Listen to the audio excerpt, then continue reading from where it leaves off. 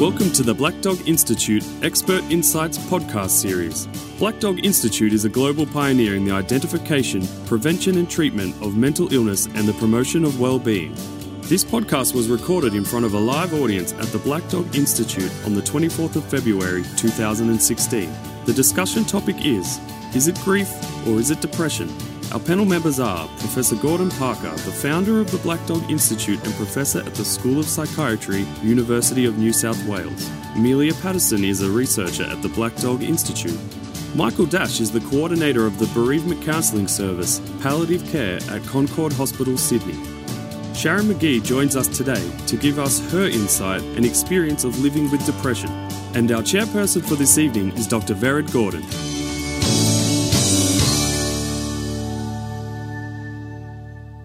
So firstly, to set the stage, Michael, I might ask you firstly to define grief for the purposes of our discussion tonight and perhaps outline for us some of the features that are characteristic of grief.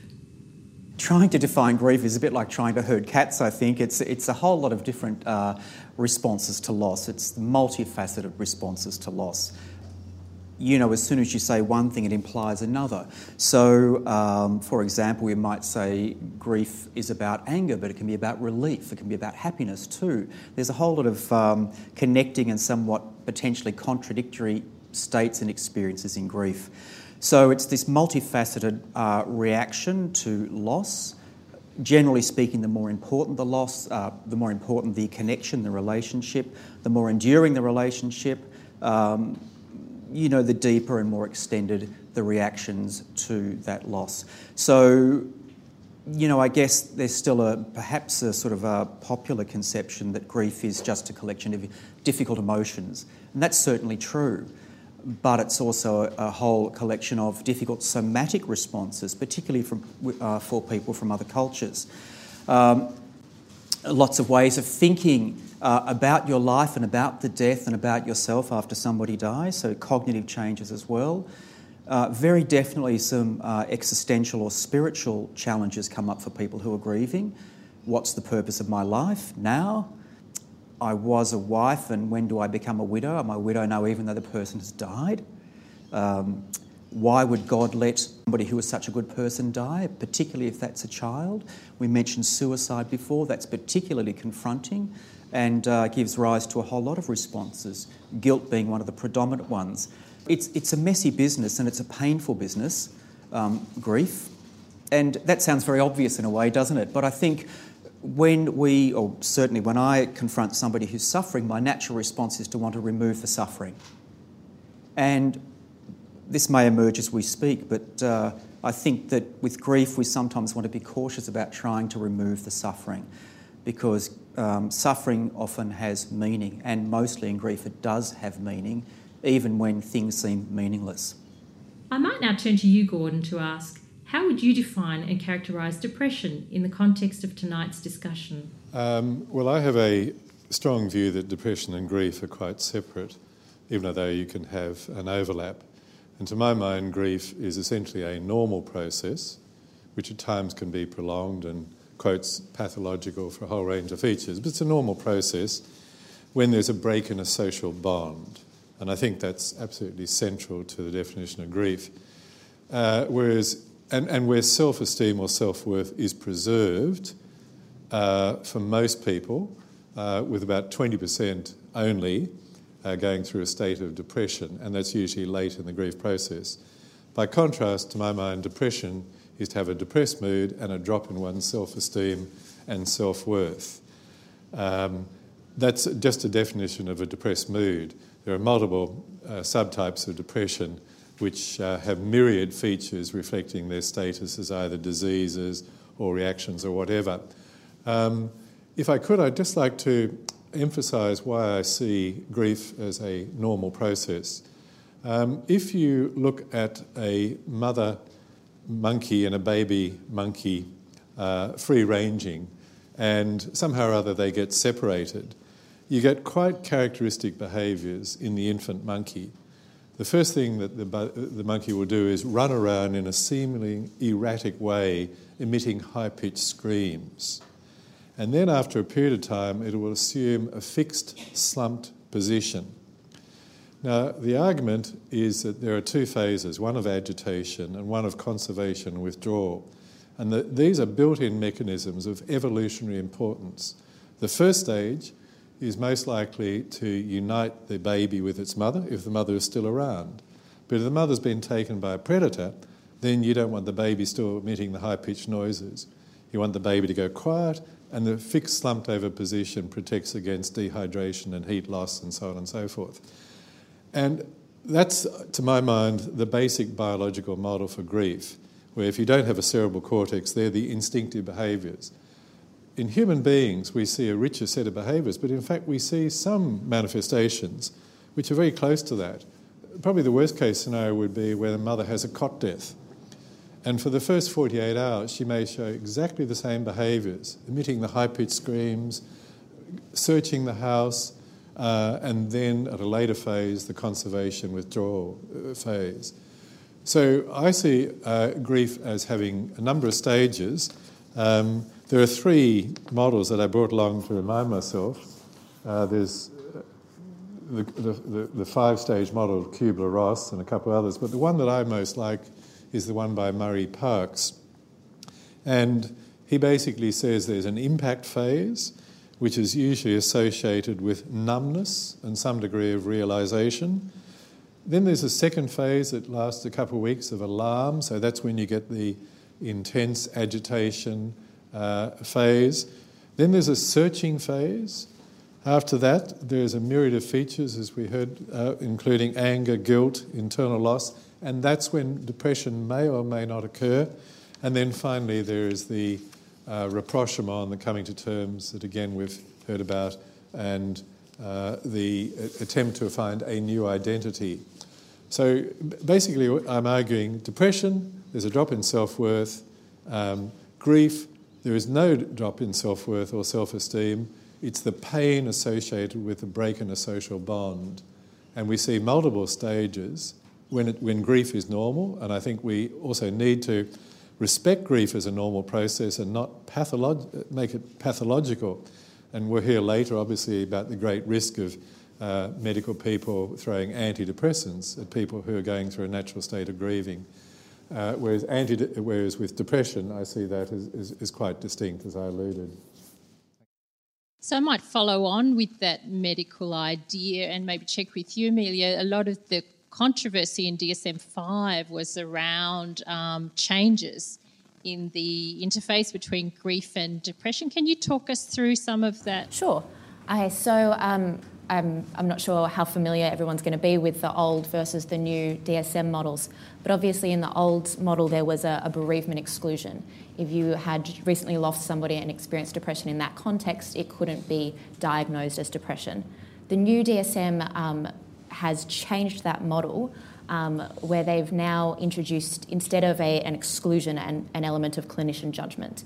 So instead of excluding people who've recently lost somebody from being diagnosed with depression under normal circumstances, they advocate for the use of clinician judgment in distinguishing whether they have both grief and depression or whether they have one or the other.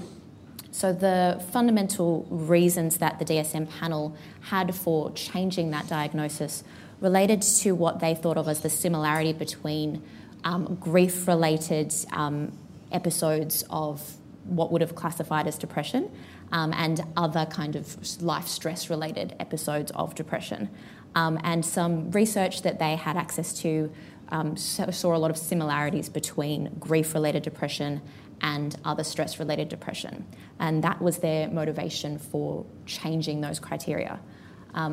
Some research that's come out since then has kind of called a lot of that into question, especially by a researcher known as Wakefield, has done a lot of research on how grief-related depression is very different to other states of depression, especially in its prolonged risk.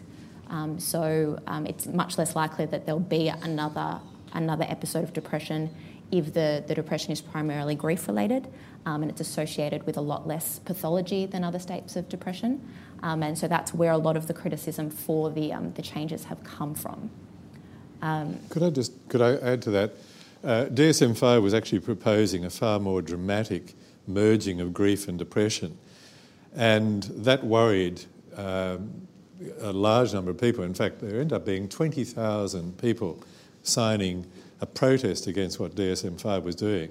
So essentially they're going to merge them. And the big concern was that people who went along to seek help with grief, a normative process, as I've argued, essentially, would run the risk of within 3 minutes the doctor dropping his eyes and writing a script for an antidepressant. So this has been the most controversial DSM issue since the second edition of DSM in modern days, where they took out homosexuality. And this really united a protest from the public and also from many professionals. So it was a very important battle to be won. While there's that opportunity for clinical judgment, which was put in to reduce and address the public outcry about over-medicalisation and false positive diagnoses, it does mean that people are eligible in the context of grief to be diagnosed with depression. And so there is the possibility for that overdiagnosis is existing in DSM-5. I might check with you, Sharon. You've had a couple of experiences of loss. Can you talk us through maybe what those experiences were like for you and what? I've had two experiences, mate, of grief and acute depression kind of interlinked, and I think the first time was when my father died and I was in my 20s, and the second time was later when the relationship that I was in, had been in for a long time, broke down and totally disintegrated. Each situation was a kind of borderline grief depression. And when my father died, I didn't get depressed within the... I grieved kind of in a normal way, and I absolutely agree with Gordon that grief is a normal process. But what happened was I was also about to go overseas, and I was overseas for probably about 8 months and came back on the anniversary of my father's death, and got back and things fell apart. So it was kind of, I think, a difficult moment, because it was the anniversary of my father's death. He died the day after my birthday, so it was also linked with my birthday. And I came back from overseas after 8 months, and my mother was not coping that well, really. So in each case I had high levels of anxiety, kind of not sleeping and not eating very well. And so the initial kind of couple of weeks of feeling his loss in relation to my father and my partner, the end of the relationship, was kind of fairly, I guess, normal grieving. And then suddenly it kind of flicked over into something else, and my anxiety levels went much higher, and that's the sort of not eating, not sleeping, and finding it really hard to make decisions, simple decisions, what to eat, what to buy in the shops, all that kind of stuff. I'm not really quite sure when it shifted, really, because this, in both cases, is a number of years ago now. But there was just a point when that flipped, was also my feelings of self-worth. I started to feel hopeless about life, powerless over what was going on what I was feeling, and feeling bad about myself, basically, feeling suicidal associated with that. And it was very hard for me to tell the difference between normal grief and when it flipped over into depression, and I could only make that judgment based on other people's feedback, even if the other people didn't know that I was depressed. They knew something was wrong rather than necessarily kind of identifying it as depression. And when my mother died, and I actually recently, a friend of mine died, and I was at the funeral yesterday. And when my mother died, I didn't get depressed, but I was able to grieve and allow myself space and time to grieve, which I think is very important, because it is a normal process, but it's a painful process and a difficult one, and it goes in different ways, like you said. When you start to feel the worthlessness of depression, you kind of can't really tell. It's a very logical place to be, to feel that sense of worthlessness. And, it's kind of like, well, I'm a bad person. And you can't, once you're in that, it's very hard to get out of it, and you can't see out of it. You need other people in various ways to let you know that that's not truth, that's not reality. It's how you feel, but it's not reality. And so that's where friends and family and professionals come into play.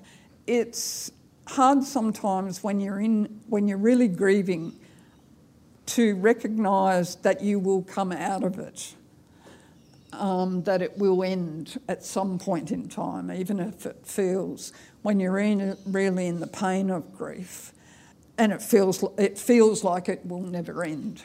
And so it's a good reminder from others. Can I just make a point there? I think for many people it's completely normal for grief to never end. I think that there are so many parents who lose a child in whatever circumstances, and for the next 5 years people come up to them and keep saying, have you moved on yet? As if there's a finite period that you should reach. I think to lose a child is completely expected, if it was a good bond, that you would grieve forever. So I don't see of necessity there's a finite end. There's some rapprochement, some reconciliation, but I don't think we should work the assumption that there is an end process that everybody has to reach. And I'd add to that also that it's not just the death of a child. I think this is the very clear understanding. If there's a death of a child, we would expect the grief not to end. Somebody once said it's like a wound on the inside. It heals, but not all the way. But you're glad for the bit that it does heal. But I think the perception of the death, what it means, the perception of the relationship, and other factors we'll talk about, mean that if it's a husband or a wife who dies, or a brother or a grandmother, people can grieve also for the rest of their lives in the same way. It probably happens less frequently than you might expect with a parent when a child dies, but nevertheless, in my experience, that's absolutely very common. So the person's perception of what the loss means to them, that sort of inner feeling of the loss, makes a huge difference. I think Sharon's emphasised me the importance of approaching the death for us as health professionals, being willing to witness the pain with the person who's suffering, because the reapproaching of the death over and the loss and the meaning of that over and over and over begins to make it more real. And of course that's far more painful in the beginning, but it means there can be a sort of a relocation of the person from the outside with all the habits that we've formed with that person to the inside. But we sort of have to know it's real. I sometimes say to people, it's like if we break our arm, we adjust very quickly. We know it's real, we can see that. But an absence, how do you get hold of that? It's a hole. We just know it by the stuff that's around it, the photos, the grave and so forth. So being able to approach the death and acknowledge it with photos, going to the graveside, even for children, I think is tremendously important. But I wanted to ask you about worthlessness. You talked about flipping over into depression and how you felt worthless, and it seemed almost very logical to you as well. Did you have a particular reason in your mind as to why you should feel worthless, or was it just sort of pervasive and it came out of nowhere? Both, really. When my father died, and I think the trigger there was feeling guilty about his death, even though it wasn't. He died from lung cancer, so it wasn't anything to do with me, but that I had gone away not long after his death, a few weeks later. And so I'd been away so it was a bit of guilt about my mother dealing with her grief, not quite alone, but without me there. So partly it was about guilt, and it was also, I think, because I'd detached from the loss. And so I kind of came back and suddenly I realised he wasn't coming back. I wasn't able to get to know him or him to get to know me as an adult. And so that was part of what produced the worthlessness. With people I see, certainly there's a lot of guilt, there's a lot of self-blame and broadly speaking, feelings of worthlessness. So I asked one of my clients a couple of weeks ago who has been depressed in the past but says she's not depressed now but she's grieving. I said, what's the difference?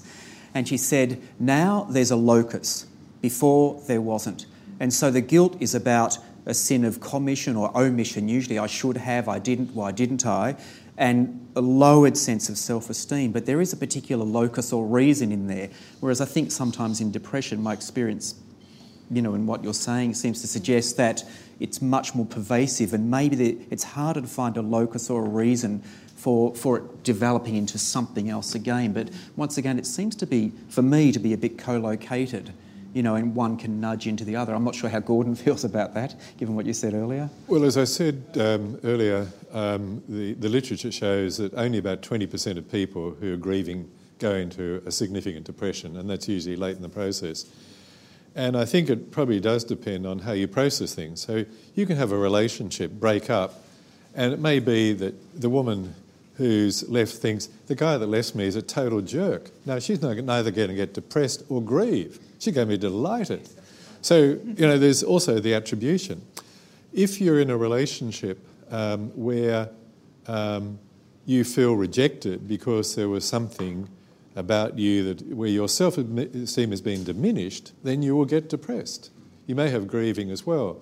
But the key thing, I think, does come back to the issue of depression is about drop in self-esteem, self-worth.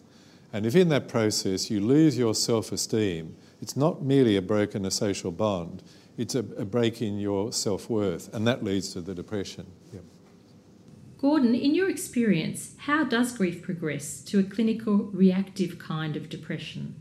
There are a lot of conditions that we've described as reactive depression or diagnoses that we've given may actually be more grief states. So, for instance, I might have a female patient come in, she's been in a close relationship, and the guy walks out on her completely unexpected and is demeaning and diminishing.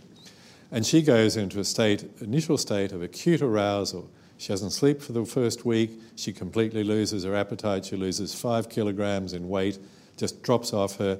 She's walking around a corner, she thinks she's seen his red MX-5, but it's not him. So she's hypervigilant, and then after that she goes into the withdrawal phase, lying in bed and incredibly depressed. Now that is almost like the macaque study of the young monkey. It's the agitation phase and then the conservation withdrawal. Now we would diagnose that probably as reactive depression, but you could equally diagnose it, or not diagnose it, but because that's the wrong term, ascribe it as a grief reaction. And certainly when I was a young psychiatrist, and with scenarios like that, I might have put, say, a significant percentage on an antidepressant medication. And when I followed them up 2 or 3 weeks later, about 80% were better. Then I got smart and realised not to prescribe antidepressants. When I followed them up, about 90% were better. The point of the story is that, again, if it's a grief scenario, antidepressants are not the way to go. Then why would you have such a high success rate? Well, if you listen to a person, let them tell their story, let them take you through the agony and the stages, and you provide an appropriate sense of empathy and give them the sense that this is a process and they will, move ahead, then I think you activate all the appropriate conditions for restitution and they can move on. But more importantly, to come back to your question, as I say, I think it's worthy of considering many so-called reactive depressions and saying, well, is it really a reactive depression or a grief state? And if it's a grief state, then no drugs. I just add one point there. You talked about love being the major factor in grief, but I would say attachment is the major factor in grief. It's not that uncommon where it's been a completely ambivalent relationship. If I think about a woman whose father has died and she was abused by that very man as she was growing up, but still wants him to love her, and now he's gone, There can be incredible grief there and anger and everything else that comes along with that, and possibly moving into depression. So I think it's more about deep, abiding attachment. Love is mostly what we see, of course. A couple of questions that have arisen from the audience. Firstly, in relation to distinguishing between grief and depression, would you say that changed self-esteem is equally as important for adolescents, or would you say there are some additional considerations there? And secondly, is this a transcultural phenomenon? Are there cultures where this may be less true, or there might be other things that are useful in distinguishing between the two? Just very quickly, I think any sentient adolescent is exactly the same. Self-esteem, grief, the distinction holds as for adults, so I don't see a difference there. In terms of the second part of your question, there's an issue there that we haven't touched on, and that is essentially the centrality of how differing societies and cultures approach grief and death. And I took part in an Insight program at one stage Jenny Brockie had, and there were some Nigerian women who had beaming faces 6 weeks, I think, after they had gone through just horrible deaths, multiple deaths in their family. And we know that in so many primitive cultures that when somebody dies, there are a whole series of celebrations and rites de passage, and the community, everybody's encouraged to cry and get the feelings out. And when we compare that to the Western model, stiff upper lip, etc., huge difference, I think, in the processing grief. So we actually haven't touched on that issue, and yet it's probably one of the biggest factors in differentiating how people travel poorly with grief and how others move on to some degree more quickly. Whereas I don't think we see that distinction for depression to anything like the same degree. One of the most common responses in grief is the feeling of aloneness. Not just being lonely, but aloneness. And I think that also probably does segue into depression as well.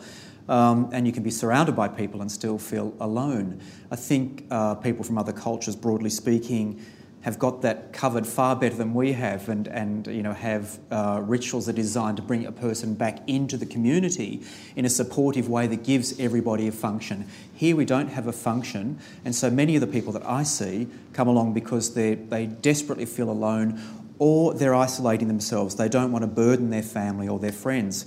Their friends and family may well want to be burdened, but they feel they can't do it. And so aloneness and loneliness feature prominently. So I think if we can redirect people towards appropriate supports, support them in going to the graveside, in going through the clothing, not having to throw it away, letting it sit there for a while, taking time over the ashes, calling other people in to work through the clothing with them, working out rituals and memorials that are group-oriented as far as is appropriate for the person we're seeing, we're on the right track. It's very supportive. But one thing, older men, when a wife dies, who touches the older man? Where's the community of touch? It almost ceases to exist. So, this is how isolated we become. And many people live individually in an isolated sort of way. One of the distinctions I had, one of the differences between my response to my mother's death and my response to my father's death was that I actually, for one thing, I was older and understood that, death's part of life, but also because I was able to give myself space to grieve and I allowed people to support me in different ways. And I really appreciated cards. And at the end of last year, I'm doing a clean out at my house, and I was going through, I have the box with the cards when people sent cards, and other things from people that I received when my mother died.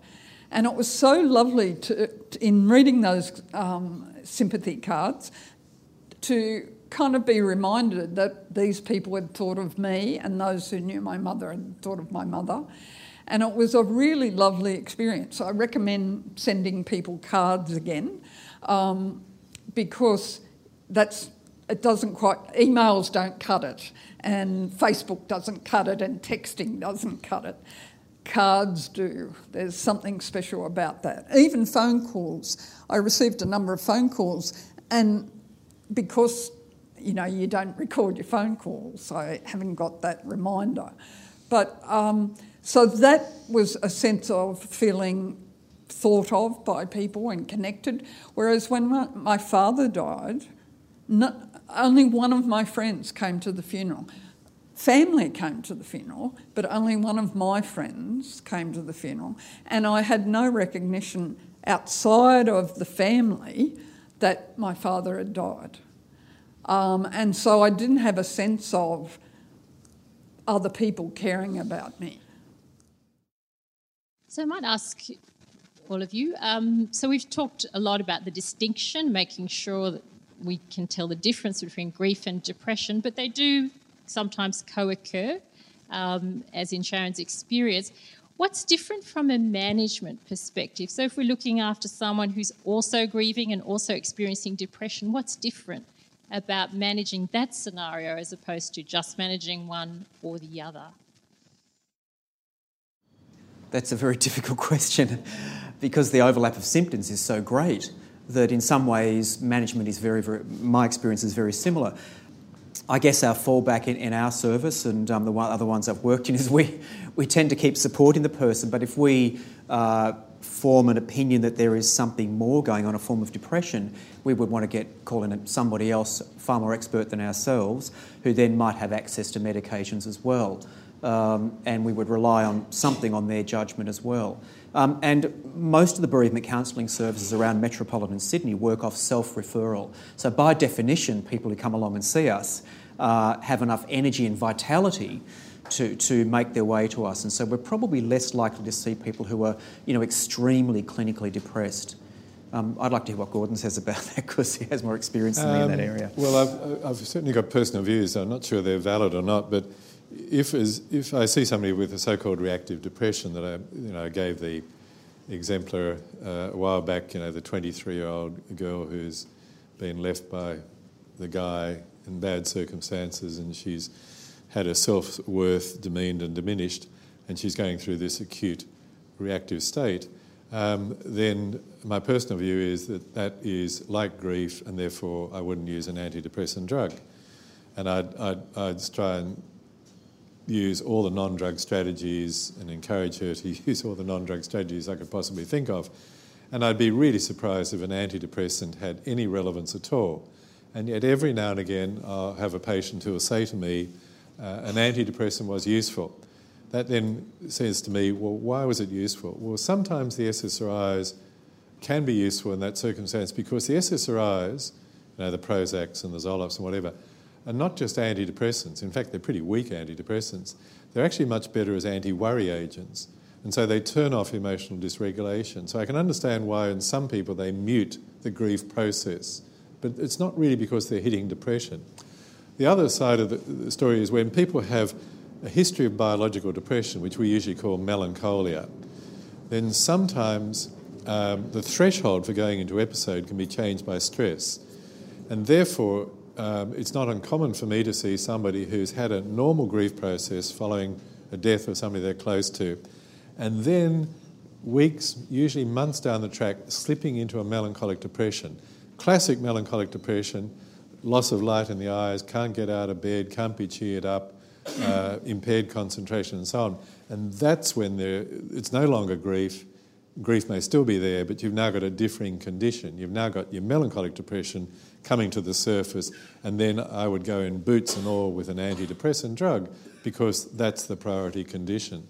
So it's a sequencing model to my mind. No, it's a diagnostic issue at the front end, and then over time it's a sequencing model. I think when I see somebody who is extremely stuck with a particular sort of approach, like proximity seeking or avoidance, that might alert me then to there might be something else going on that may well fold over into depression or indicate there's depression. So most people have a range of approach avoidance behaviours, don't they? We head towards the loss orientation, and we restore ourselves to loss, restoration orientation. It's called the dual process model. It's very useful. And we'd see some sort of movement. Typically when people are stressed and when they're grieving, they would they play to their strengths. So they avoid more or they approach the loss more. And that's fairly typical, and that would ameliorate over time and soften, and you get some movement.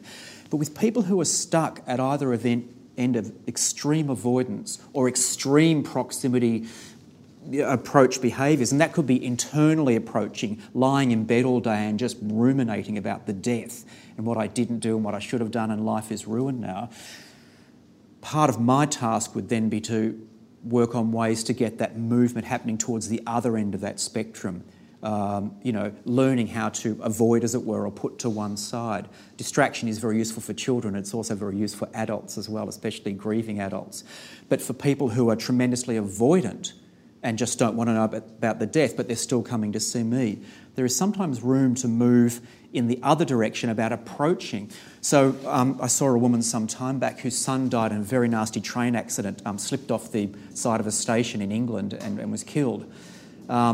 She was not his favourite, but she'd struggled to keep him alive when he was very young, and so she had a special bond with him. When Mum came to see me, just in the first session, she was talking about her son, but I got this strong sense that she didn't mention the word death, which is not uncommon, but not past or any of those other euphemisms. And so I haven't actually ever done this before, but I took my courage in my hands. I figured, well, she's come to see me. She wants to talk about her son. We're not really approaching the subject. I said to her, I'm going to do something here. I'm going to mention the D word. Your son has died. And so we moved from extreme avoidance to absolutely right into the middle of the death itself. I wouldn't normally be as abrupt as that. With that, she didn't throw everything was in her lap, was scattered across the whole counselling room. She fell to the floor weeping and wailing, and I'm sitting there, I don't know, I was making soothing noises, possibly for me as much as for her. And eventually she managed to pull the pieces of herself back together, and that was the beginning of healing for her. So this movement on this spectrum was very important, and I think she quite possibly would have flipped over into some sort of deeper depression. The extreme energy she was putting into not going to the death was just enervating for her. And I think she was lacking vitality to start with anyway, so we sort of cracked right open there.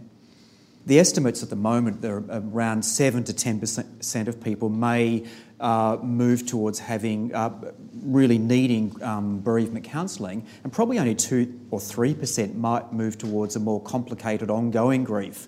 That's still a large number of people, and it is complex. As bereavement counsellors, we know in the first session that we're doomed to fail.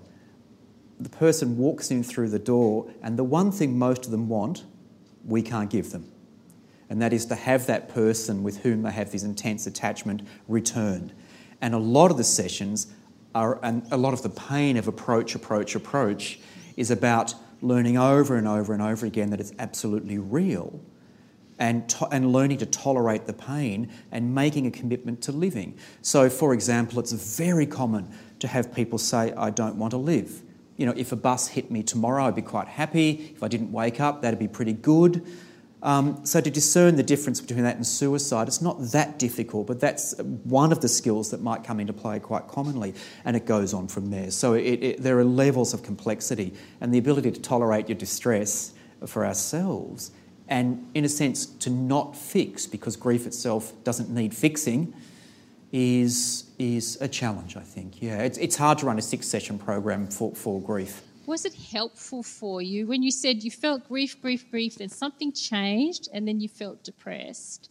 Was it helpful for you to have that recognised as depression? Did it make a difference? Yes, it did help, partly because then I could understand it, and it helped me to kind of accept that I needed to develop strategies. So medication helped.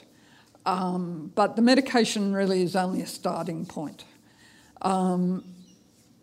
So it helped me to start to sleep better and eat better, and hence think more clearly and not be so confused about everything. But that's a starting point, and then it's because somebody had defined it as depression, I was able then to go, well, really, now it's a matter of developing strategies and ways of coping and ways of rebuilding my life. That was actually important to recognise that this wasn't simply grief. Was there a downside to being told now you had depression as opposed to grieving? There could be a downside. I think it depends on the individual, because it can be the kind of stigma, and that's what So for me personally, I found the stigma associated with depression and other forms of mental distress problematic, and certainly in my workplace. We did actually ask in one of our studies, we did a big study and we talked to people about experiences in their life, and we went through kind of their worst emotional experiences, be it grief, be it depression. It didn't really matter what it was, but we talked to them about that. And one of the things we asked them at the end of that study is, how would you have felt if somebody had diagnosed you in that moment with depression because of those experiences? And we got this really broad, we've never published this data, we probably should, really broad kind of reflection of how people responded emotionally to that. So everything from, I wish somebody had said that to me, it would have been really helpful, I would have felt really relieved, to there's really irate, angry responses with somebody in the room telling me, that's ridiculous, I would never trust a GP that said that to me. And it's a really, again, we didn't necessarily ask them why they would have responded that way, but it seemed to tie into kind of the story that they had been telling themselves about that experience, and how they had been conceptualising it to themselves. So if they conceptualised it as there was something wrong, they seemed to be much more comfortable with the concept of that being depression, and they seemed to be open to the terminology. If they were conceptualising it as kind of they were doing what anybody else would have done in those circumstances, even when they would have met criteria for depression, often they were quite kind of resistant to the concept. So there was this really big variation. Thank you so much for being here today, and let's thank our wonderful panel who gave so much of themselves tonight and shed so much light on this issue. Thank you for listening to the Black Dog Institute podcast series. If you want to hear more of our podcasts, subscribe to the series on iTunes, Google Play, or as a direct download from our website. If you are interested in knowing more about our educational programs and research, please visit our website at blackdog.org.au.